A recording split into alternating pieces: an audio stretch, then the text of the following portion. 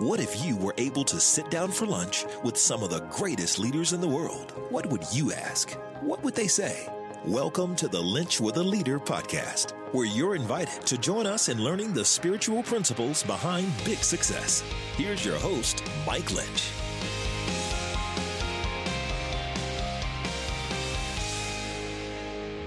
Welcome to episode 129 of the Lynch with a Leader podcast, where we sit down with some of America's greatest leaders, find out how they have learned to lead with their faith out in front. If I've never met you before, my name is Mike Lynch, and it is such a joy to be on this leadership journey with you. I know you, like me, is seeking to be the leader that God created us to be. We know there's more, so we got to go out and find the great ones, see what they've done, and learn lessons we can apply and put in our leadership toolbox. Well, today, I hope your toolbox is open and I hope it's ready, because the gentleman I get to interview today is going to bring some stuff your way that you need and I need to be the leaders that we were created to be. His name is Tim Elmore. I've had the luxury and the benefit of knowing Tim for many years, most of it from a front row seat watching him. But the few times we've gotten to interact through the years, you find out he's more than an author. He's more than a speaker. He's more than just a guy out there in the leadership space. He is a gentleman who's making a difference literally all across the country. His book Habitudes and his curriculum Habitudes that's gone into almost every major university and high school across the country, teaching character lessons that student athletes can apply to their lives.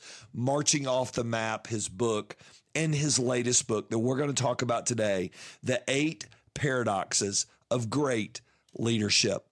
It is so good. In fact, it is a current read for some of the leadership guys on our staff, and we're going through it. Then our entire staff will go through it here in the next month. It makes you think of leadership in a way you've never thought of it before. So pull out a pen, take out something to note with and write with. If you got your Remarkable or your iPad, or you're writing in a journal or notebook or thumbing notes into your phone, because this is going to fill you up. So I want you to pull up a chair and I want you to listen in to my conversation with truly one of my favorite people out there, Mr. Tim Elmore. Well, Tim, thank you so much for joining me again. It's been, a couple years now on Lynch with a Leader. It is an honor to have you, buddy.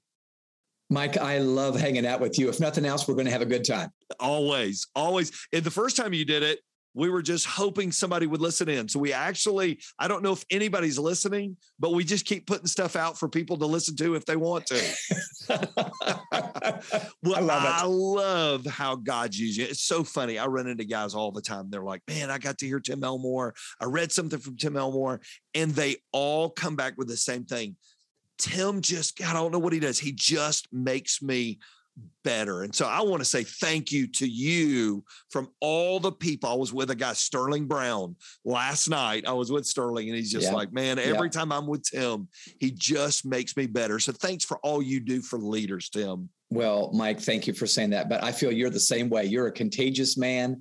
And everybody I meet that knows Mike Lynch loves Mike Lynch. So thanks for letting me crash your party here. I'm glad we keep everybody else in silent. So that's good, because I got plenty that don't. So, you spend your life, and we talked about this a few minutes ago, you've sort of been the next guy, right? You're the guy looking back at the generations. Mm-hmm.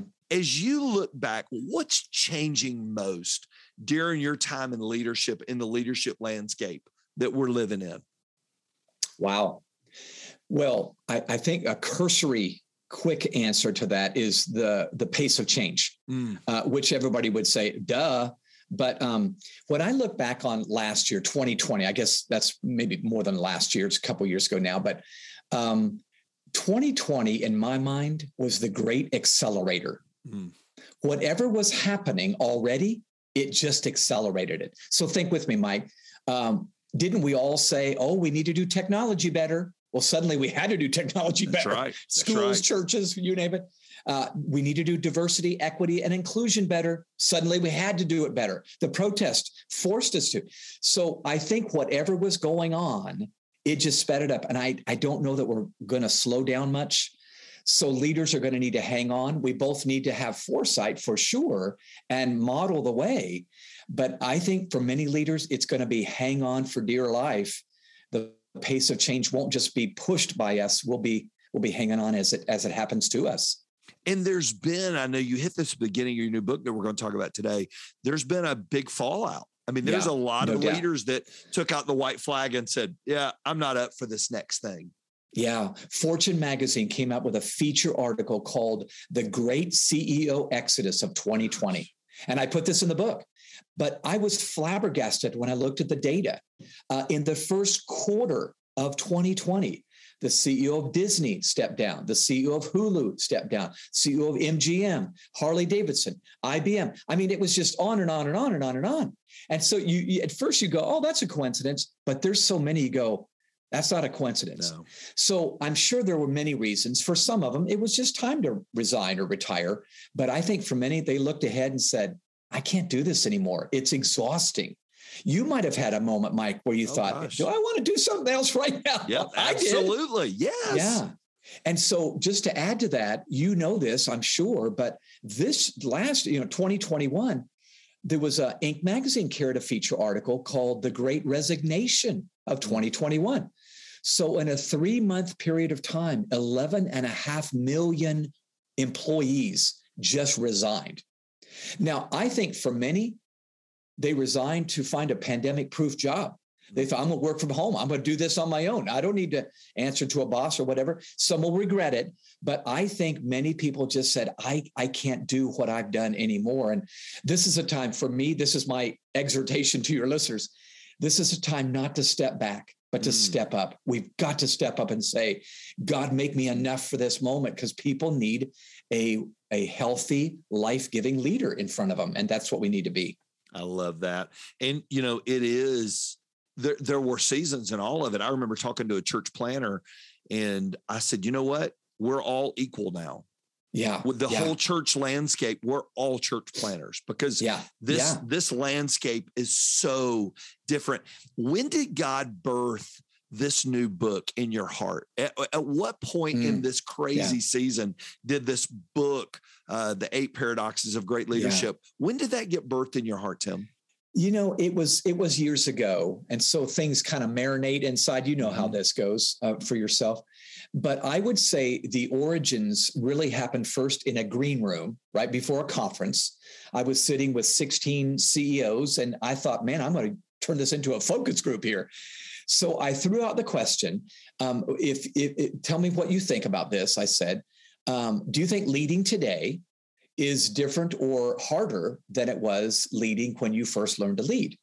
And I actually thought I'd get a mixed bag. But every one of them said, absolutely, it's harder today.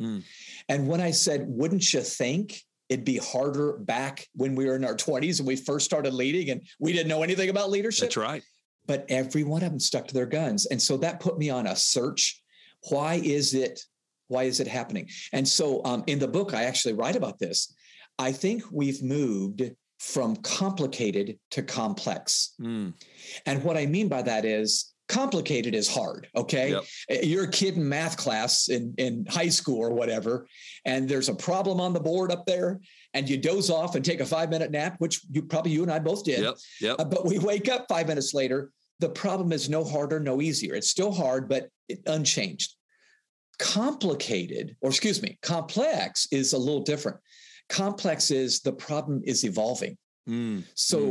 Complex might be you're an air traffic controller and you doze off for 5 minutes. You wake up, oh my gosh, 4 crashes. Here comes another one coming in. It's worse and I have no idea. I'm overwhelmed. So you asked earlier, what's the big change? I think the change is the anxiety levels that leaders have and the certainty or lack of certainty that we have when we make decisions. Mike, I heard leaders say, this last year, I felt like I made a year's worth of decisions in 1 month. Yeah. Did you feel that way? Absolutely. Yeah. Yeah. Absolutely. So this is not a whining session. I'm actually a hopeful person, but I think we need to reckon we are in a different day. To long for the past and mama's going to sing us to sleep. We need to get past that and say, I've got to be enough now for this moment. And I think we can be. I really do. I totally agree. And I know during the pandemic, I did a call every Friday. I had mayors, police chiefs. I had somebody that worked state legislator, college president, large healthcare system. We would gather every Friday morning during the pandemic for a call. And we did it to encourage them. Yes. And I did it so I could stay informed. Yeah. You know what I learned at the end of those calls every Friday? Nobody knew what was going on. Yeah. Nobody. Yeah. And it was uncertain for the people who were delivering certainty were uncertain. And though we've come out of that mode of uncertainty's changed. And I thought the paradoxes you hit in this book were so timely in leadership. So before we dive into these, explain to everybody what you mean by a paradox. So as we hit these different topics, unpack what that means to you. Well, that's a great question. Thanks for asking. These paradoxes are in response to the dilemma we just painted in the minds of listeners. So I believe, well, first of all, everybody knows a paradox in itself is a seemingly contradictory set of realities that you think those could not go together, but they do. Yep. It's like an irony. It's like a contradiction. It's an oxymoron. So I'll give you a good example, Mike. You and I both live in the greater metro Atlanta area. Do you remember in 2020, we heard on the radio that there were way fewer cars on the road because we were all quarantined, but the accident numbers went up. There were more accidents on the road with fewer cars. That's a paradox. Yep. But you know the explanation. Because there were fewer cars on the road, people drove more recklessly. They thought, I don't need to pay attention. And they were paying attention. So I think there's a whole bunch of these. And I think in leadership, the response we must have today to these crazy times is to practice these seemingly contradictory realities. And we'll talk about this in a minute. But I think it makes us exactly what our people need. And they go, I don't even know why I want to stay with you, but I want to stay with you. That's good. That's really good. And what I love about this, Tim, is you're practicing this. You lead a company, you lead leaders, you work with them, but you also consult, coach, develop, train. Your teams are going across the country with habitudes and all that you do. So you're a practitioner and you are coaching and working. So what I wanted to do today is look at these from almost 3 vantage points. Okay. One is I remember, the early days of leadership, man, everything is out the front windshield. I mean, I'm not in charge, but I'm sort of in charge, but I'm looking at the landscape. And then there's the season where you grab the wheel and it's like you're mid-career, growing big. You got big dreams. And then there's the season we all get to in leadership where I've got more in the rearview mirror than I do. And we'll celebrate. So I've been in ministry 30 years, 25 years at North Star. Then the rearview mirror is getting to be a lot bigger than it used to be. Yeah. So I think we hit these paradoxes and we look at each of them very differently based on our season of leadership. Yeah, I do and too. Where we're at. So what I want to do is we're going to take 3 of them. There's 8 of them in the book. And man, you have got to, I'm just telling you, I was telling Tim, we're taking our leadership group through this book because it is so good.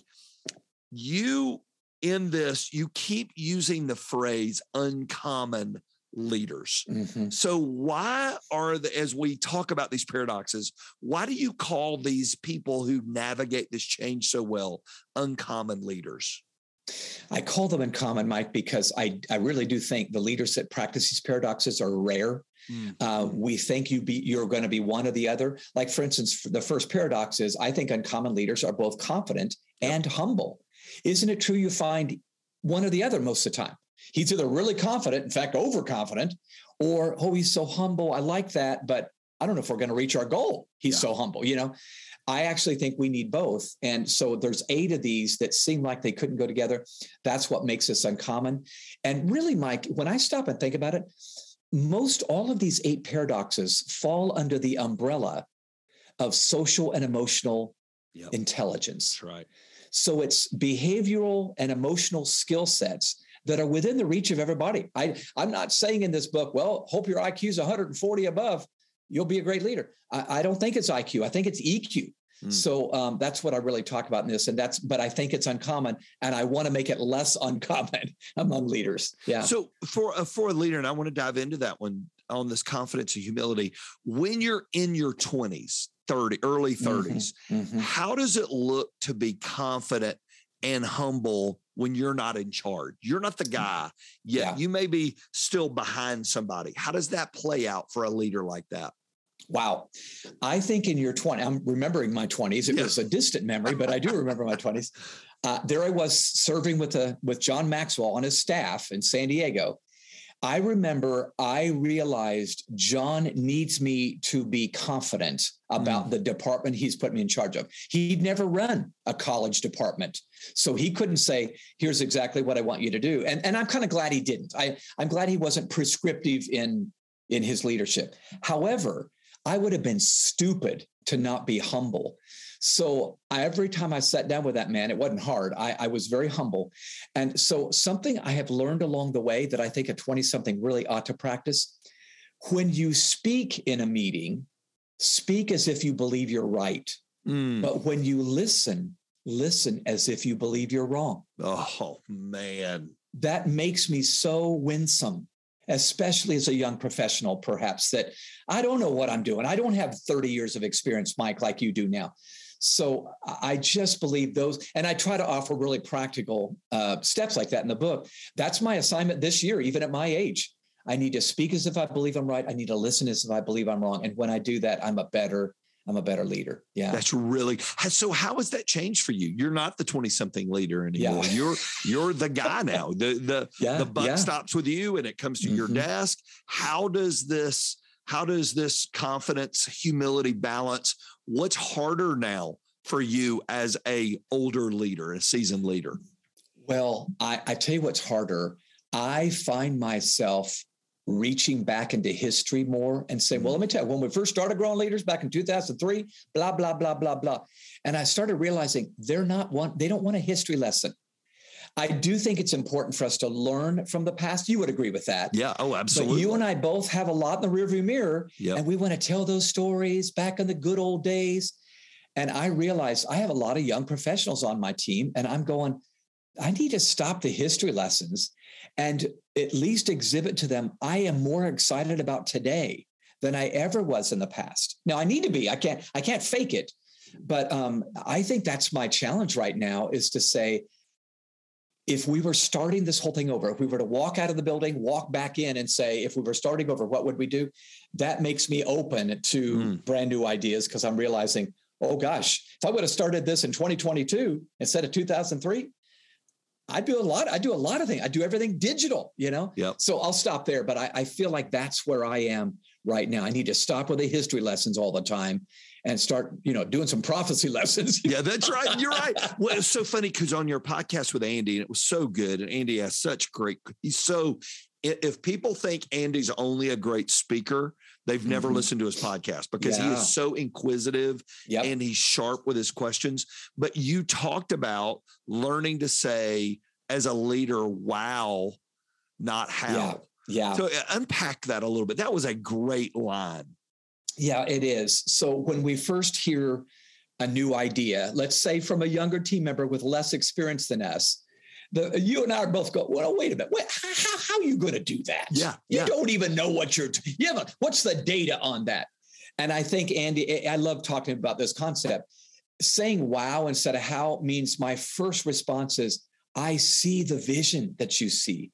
What a cool idea. Now, we may need to go back and say, how are we going to pull this off? It may not be as easy as we think it is, but I think the wow instead of how doesn't, as an older leader, I just do the how thing because I've done too many things that didn't work. And I can tell you how many times it's not going to work. And nobody wants to hear that. In fact, I think that causes people to shut up. If I don't have people that are, if I'm only having a team around me that that I don't listen to, they're going to stop sharing ideas. That's right. And so I've got to make sure that I'm the person that's listening just as much, if not more, as I am talking. Yeah. That's so good. And you gave a great illustration in the book of Disney and Bob Iger.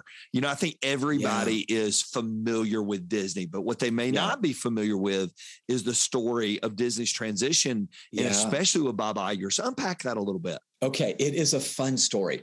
So Bob Iger was the CEO of the Walt Disney Enterprise, really everything.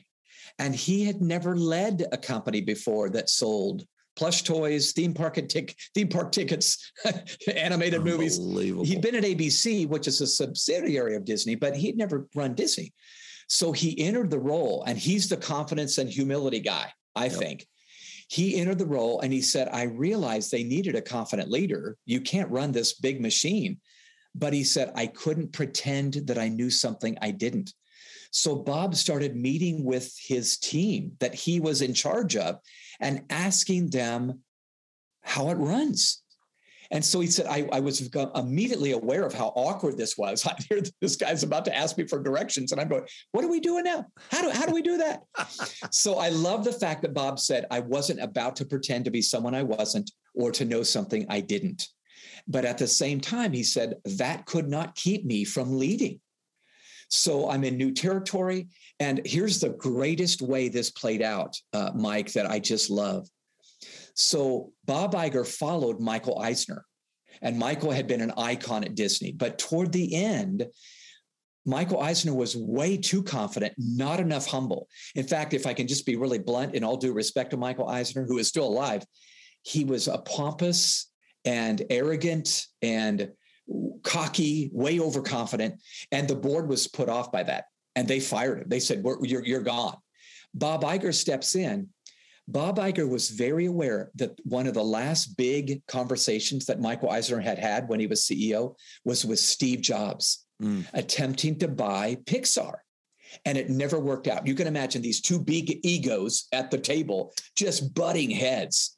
And both would walk away and say, no, not going to happen, because nobody wanted to be humble. Yep. So Bob is aware that that's happened.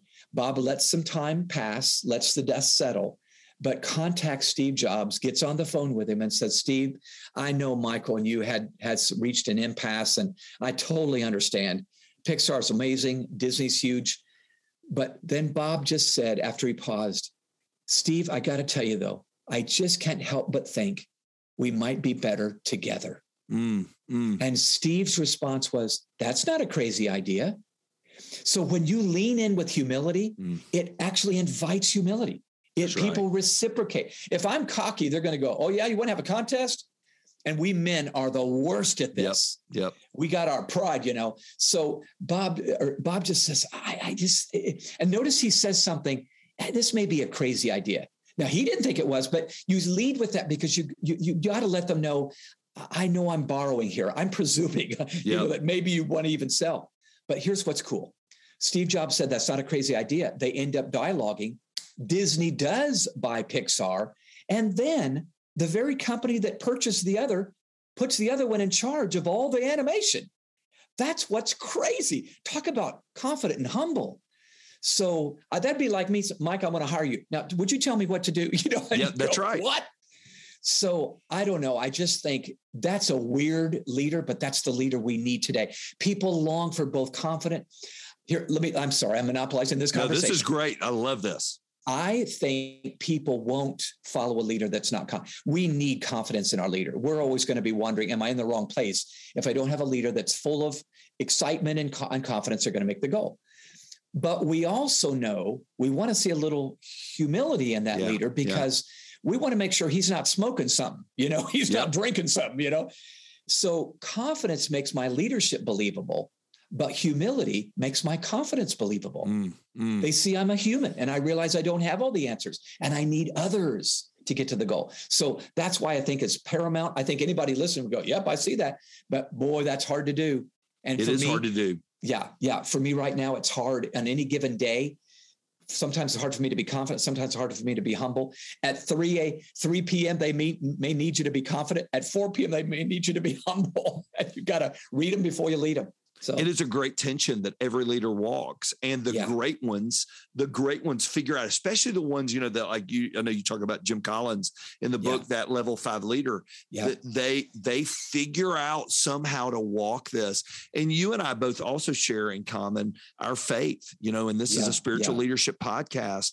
Who in Scripture, as you think back among the great leaders of Scripture, who is somebody that balanced confidence and humility well? Well, I think of a few right now. Moses. I mean, he knew he had to be confident. They're about to walk through a wilderness, and the Israelites are going, where? That's right. That's right. So he had to be confident. But do you remember Moses even described himself as the most humble leader? I say that's confidence about my humility. Yep. So we're both laughing now, but I really think he had this great humility. But listen, I think the Apostle Paul, you read the epistles, that guy was confident about the theology he had embraced. But then the next phrase, he's going, and I'm the chief of sinners. My gosh, I was awful. In Philippians 3, he says, I was the Pharisee of the Pharisee, but I put all that behind me.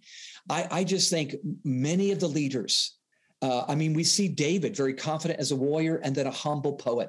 So I think we can read in Scripture these. By the way, you know what I did, Mike, that was really fun for me just personally, but since this is a faith podcast, I went through all 8 paradoxes and I watched, did Jesus do these? Absolutely. Wow. Oh my gosh. Go through the Gospels and see Jesus confident and then humble. He even said, I'm meek and lowly and gentle. Wow. The Savior of the world. That's right. Confident and humble.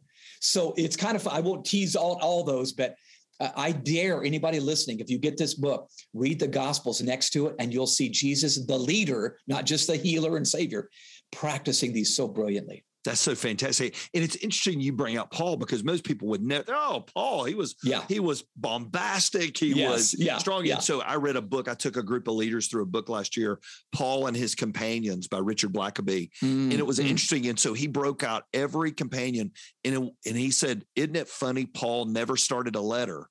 He didn't recognize all the people that got him there, which is humility. Yes. It was so interesting. I never thought about that before. Yeah, that's a great point. The second one I wanted to talk about was uncommon leaders leverage both their vision. This is so good. Never thought about this. Their vision and their blind spots. Talk to me about that a little bit. That's so good. Yeah, it's so oxymoronic, but Mike, I put a case study with each one of these paradoxes. So there's a live embodiment of the paradox. So my case study on this one was Sara Blakely, the founder of Spanx right here in Atlanta, Georgia. So Sara graduates from Florida State back in 93, something like that. And she sells fax machines door to door, and she's wearing pantyhose and high heels, and it's the hot Florida sun. And she's going, this is not right. So she cuts off her stockings, the Spanx that and she goes, oh, this looks good, and yet it's got some firm hold here. Here I am talking about this like I know what I'm talking about, but here's what's fun. Sara now realizes, okay, I've got this product I've created, and I found a manufacturer to make it. Where am I going to distribute this? So she calls up an executive at Neiman Marcus department stores, gets a 10-minute meeting. It's a short meeting. She walks into this female executive. She made sure it was a female because, ladies are going to understand. 5 minutes into the meeting, Mike, she realizes I am not getting anywhere here. She's probably heard 50 proposals today. This is not going. So Sara stands up. Remember, she's a young 20-something, stands up and says, would you follow me? And the woman says, excuse me, would you follow me into the restroom? I want to show you something. So the lady follows her to the restroom. Sara tries on the Spanx right there on the spot. Sold. That's right, unbelievable. Yes. So, that's all the audacity. But so here's the deal. So Neiman Marcus decides to beta test these Spanx in a handful of department stores. Sara calls up all of her friends that live in those cities, sends them some cash and says, buy out all the Spanx. And so they buy out. Well, next thing you know, Neiman Marcus wants it everywhere. So does Bloomingdale's. So does this, that, and the other. So now they're everywhere. Fast forward a few years. Sara Blakely is doing a conference and she's talking about her story. In a Q&A time, someone raises their hand and says, Miss Blakely, How did you get noticed in those big trade shows where there's 1,000 exhibitors? How'd you get noticed? And Sarah leans forward and says, excuse me, trade show? I never went to a trade show. It was the very fact that she had a blind spot to know that was protocol. That was what we were supposed to do, that allowed her to jump right, Chutes and Ladders. She jumped straight to the top and has this great product. She's now a billionaire with a B. And all I'm saying to listeners now is, I don't know what your industry is. I don't know if you're a ministry or business or whatever, but I do know this. Every great leader I know said, I did have a vision for sure. But if I'd known then what I know now, I may have never started, or thank God I didn't know all that. I just would have maintained or done what everybody else was doing and never gotten noticed. I think we need that rookie smarts, even Mike, in our 50s and 60s. We need rookie smarts. And in that chapter, if you remember, I talk about how to maintain rookie smarts as you get older. And I just think that's the key. Yeah. Do you have to spend a lot of time thinking about that as you get older? That especially since you've written it and you've raised the awareness of it. How do you do that as you lead? People bring up these paradoxes and I go, shut up. Don't do as I do, do as I say. No, I'm kidding. It does happen. In fact, here's what's interesting. I have noticed when we do, every once in a while, Mike, we will do a meeting at Growing Leaders where we'll look at the books, the products, the services that we offer. And, Mike, you know this, at least right now, I've done all the books. So they're my babies. So we do a little exercise from time to time where we ask ourselves 3 questions. What needs a facelift? What needs an overhaul? And what needs a funeral? What needs a facelift? What needs an overhaul? So facelift is what program? This might be great for North Star. That's really good. What are we doing that just needs to be updated to this year? It's a great program. We just need to give it a facelift. Yep. Overhaul is, man, that was a great idea back in 1995. That is not. We need to overhaul this. We need to meet that need, but a whole different way. But here's the toughest: the funeral. Yeah. So I've had to leave the meeting before when my team member discusses a book that I wrote that we no longer want to sell. And I go, it's a great book. I wrote that, but it was written 1992 for Pete's sake, 30 years ago. So anyway, I'll stop there. But I feel like that's my application is I need to know, I need to listen to those 30 somethings. They see the future better than I do. And I just need to wince or leave the room or empower them and clap for them and say, I'm sure that's a great decision. I'll just cry over in the corner, here. So it's so true because we, it's, the generation you and I have come out of, it's all about vision. It is all, if you don't have a vision and you have to have a vision. Yeah. But the reality is there's just some unknowns that you can't have a vision for. It used to be, what's your 3-year plan? Give me your vision for the next 3 years. How far out does the business world expect somebody to forecast on vision now? What would you say? Well, I think with certainty, 18 months max. 18 months. Yeah. But I think that's even then they're going to go, and especially post-COVID. That's right. We're going, well, we can put it in pencil, but I don't even know. We don't even know 6 months from now. Is there a new variant coming out? We don't know. So you're right. You said earlier, even the people that were supposed to be certain weren't certain. And Mike, if I can just share my bias now, when I look at kids today, they're looking at us adult leaders and we have no idea what we're doing. Yeah. What are they thinking? Yeah. I tell you what they're thinking. They need to see humility. We need to say, gee, I got to be honest with you. I don't know. Let's hit our knees. Let's do our homework. But I think when we've been bombastic, and some of us have been, it just is a turnoff. In some countries, a vast minority want to be leaders of the generation under 25 years old. And you know why it's a minority? They look at the leaders and go, I don't want to be like that, So I don't know. I want to be careful here. I don't think everybody old is bad. I'm old. Right. But I just feel like now's the time we need to say, I'm still learning. That's so good. And it doesn't replace vision. You have to have vision to lead. It's just being aware you're not going to have all the answers. That's right. And some of the blind spots are going to be the best thing. Yeah, that's right. So here's what I would say. One of the paradoxes is stubborn and open-minded. Yeah. And here's what I would say. If you're stubborn about your vision, you have a chance of reaching it. if you're open-minded, you have a chance of taking others with you. Because only the sharp people that I want to take, I better be open-minded because they're going to have an idea themselves that's probably better than my idea. So we follow the rule. I bet you do too. Best idea wins, even if it doesn't come from me. That's so good. Your last one I want to talk about today is uncommon leaders embrace visibility and invisibility. This is powerful. It is powerful. So when you think about a leader who goes, I've got to be at everything. I have to be. So I'm 30, 40 years old. I've got to have my fingers in every decision. I've got to be in every meeting. What are they doing to themselves? And what are they doing to their church, company? We have tons and tons of athletic leaders, their teams, right? They're in every drill. They're the head coach, but they're in every infield, outfield, or they're in the wide receiver drills, the defensive drills. What are they doing if they don't embrace this visibility, invisibility? What would you say? I think they destine themselves to limitations. I think if we want to scale, not fail, we're going to have to practice this particular paradox. So I think we hide behind responsibility. Well, I want to be responsible. I mean, they'll think I'm irresponsible if I'm not showing up at the meeting. Oh, no. I think after 1 year, you establish a sense of responsibility. Everybody looks at you and said, Mike, you're a responsible person. Okay. You don't have to prove it now, 15 years from now. My case study on this one, I absolutely loved studying and then communicating. It was Dr. Martin Luther King Jr. So the skinny on him is this. The first several years of the civil rights movement, let's say from 1955 to 63, Dr. King was visible. He was very aware, I need to model the way, not just preach a good sermon.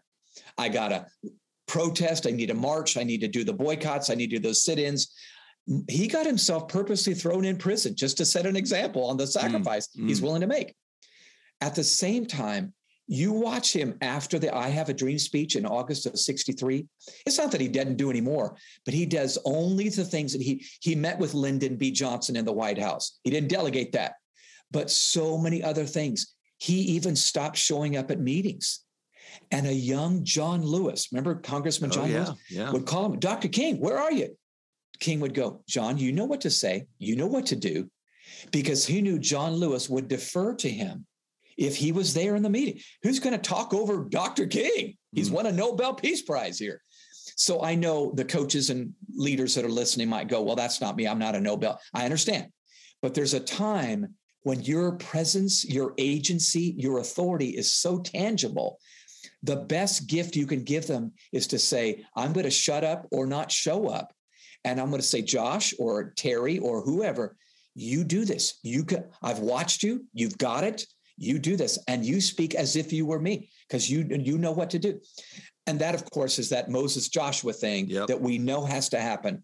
But remember, even Moses was reticent to let go. He wanted to be responsible in Exodus 18. And Jethro said, you better stop doing this, man. You're going to die. That's exactly right. Yeah. So that one is a fun one. But I got to tell you, Mike, that's where I am right now. Yeah. I found my Joshua. Actually, it's a set of Joshuas, but there's one particular young 32-year-old leader here at Growing Leaders. I love him. His name's Andrew. And I can see him being one of several that will take Growing Leaders and, just really. Now, is he just like me? No, he's not. Thank God he's not. But I will say this, I think is a new iteration of Growing Leaders for the next day. Yeah. So I am so fighting. I'm not going to our weekly leadership meetings now. I want to, because I want to have a say, but I'm going, they'll not speak up if Tim Elmore's in the room. They just won't. So they're making decisions. Some of them I go, oh, I don't think I would have done that. But you know what? It's a new day. And I've got to spend the next few years passing this baton and being invisible more often. Do you think that's one of the reasons there's been such a leadership gap in so many organizations where they can't find the next one because the first one was never invisible? They were so present, and especially this is true in the church world, especially this generation of the mega pastor leaves, and you look at those churches now and they are shells of what they used to be. Do you think that's a little bit of what you see there? Mike, I think it's more than a little bit. As I travel the globe, I've been to dozens of countries. I watch a boomer generation leader refusing to let go. And I think they think it's right because, I know what I'm doing and I don't want to be responsible. But I see younger leaders going, well, I'll just leave. I love you, but I'm going to leave because I won't get to use my gifts here. So absolutely, I see it. In fact, here's something ironic. As I look at the boomer generation, and by the way, I am a baby boomer myself, I see extreme presence, which shouldn't be, and extreme absence. And when I say absentee leader, I'm talking about the Harvard Business Review article that came out. So many employees today say, the worst thing about my leader is not what they do, it's what they don't do. They're never showing up. But the reason they're not showing up is not because they want to pass on, respond. The meeting's hard. They don't want to go to a hard meeting. So that's awful. So both extremes are wrong. We need to be intentional. And here's the process I've walked through. In my career, I've walked through I do everything, dumping. I'm so frustrated. I start dumping work on other people, but they don't stay around for that. Delegating, that's a little bit better. I plan ahead as I give work away, to developing. So it's doing, dumping, delegating, develop. The highest form of passing it on is say, my main goal is not just to get rid of work, is to develop you, Nancy, or Josh, or Heather, or whoever, and see that happen. Now, the work is going to be a conduit, but that's where I think we need to live our life. Yeah. I'd love to pin in on this a little bit, because I think a lot of leaders find themselves there. As you think about the next, and you think about what growing leaders will be like when another name or names is attached to it, not Tim Elmore's. Yeah. And you think of being invisible and what could happen. What are the things that go on in your heart as a leader that every leader needs to be aware of? Because I'm there. I'm in that. We've just clicked over to the fourth quarter of leadership for me. And I get it. I understand that. Yeah. What are the things I need to be aware of in my heart that I'm probably going to feel by design being invisible at things I used to be incredibly visible at? Yeah. So one of my big problems is we have been so successful with certain products or resources back in 2008, 2009, 2015, successes in the past can be diminishing success in the future. You know that, right? Yesterday's success could be tomorrow's failure if we cling to it. So what I have to do is I need to baptize outcomes, not inputs. If I'm baptizing inputs, meaning I hold that sacred, what I'm doing is I just want to replicate that Habitude book again. Let's just do another Habitude book again. Well, no, it needs to be a digital platform. It needs to be video, and it needs to be short, and it needs to be this, that, and the other. So I feel like my problem is I remember so much how sweet that first partnership was with the San Francisco Giants or the Buffalo Bills or whatever we were doing. And I realize it's going to be a new way. But if I'm in love with outcomes and I see Andrew and the rest of the teams getting outcomes, I can be happy. Yep. Don't even tell me about the inputs, because I won't even understand it. I'm thrilled about the results that you're getting. That's what I have to do. So this might be helpful to listeners, because I know you have all ages that listen. I don't know who it was that I first heard this from, but they were dividing life up into decades. The first decade of your life is memories. You're a kid just making memories, just playing around and goofing off. The second 10 years, your teens, are mischief. Okay. We could probably tell stories about the mischief of our teenage years. The next decade, our 20s, majors. So we're starting to figure out what we're going to major in and focus on. The next decade is mastery. You've mastered pastoring a church, mastery. But I think after that, your 50s, 60s, 70s, mentoring. I think it's really about, all right, I've mastered a few things, not everything, but a few things. I need to focus my attention now on winning at passing it on, mentoring. And of course, I so believe in that, that. So I'm really attempting to spend a good chunk of my time finding ways to pour into the next generation and applaud them as they pass me up. What I love about that, Tim, is that's where you began. The very first time I ever heard of Tim Elmore, it's almost that full circle. It was you had written a book on mentoring. Mm-hmm. And that was where I heard you speak years ago, probably in the late 80s, early 90s. And it was on mentoring, and it's like God birthed that in your heart long before you were the Tim Elmore we know now, where lots of people know who you are now. You are an amazing guy, Tim. If your team were to be interviewed about you, how would you want them to describe how you have led, mentored, loved them through this season? They're watching you live out these 8 paradoxes. How do you hope they describe you as a leader if they were writing about you in a book? Yeah. Well, I would hope that they would use the word authentic. So I have many flaws, as we all do, but I really have a bunch. And I would hope they would say, well, he was sure honest with us about where he wasn't strong and where we needed help, in these places. Mike, I got to be honest with you. My favorite adjective that I try to pursue is the adjective life-giving. So a hyphenated word. I would hope they would say, oh gosh, that guy was life-giving. When I was around him, he breathed life on me. Even if he didn't share a new nugget that I'd never thought about before, I felt better. I felt like I could do it. I know that's how John Maxwell's been for me. And so I'm really am hopeful that they would use that term to describe me. But one more, I would hope that they would say, well, he figured out his strengths and he focused there. He didn't pretend to be someone he's not. I'm going to do the accounting now. I'm going to do the tech at our office. Boy, that would be a joke. So he stuck to his strengths, and that's the value he added. He created content. So anyway, I'll stop there, but that's my hope anyway. Yeah.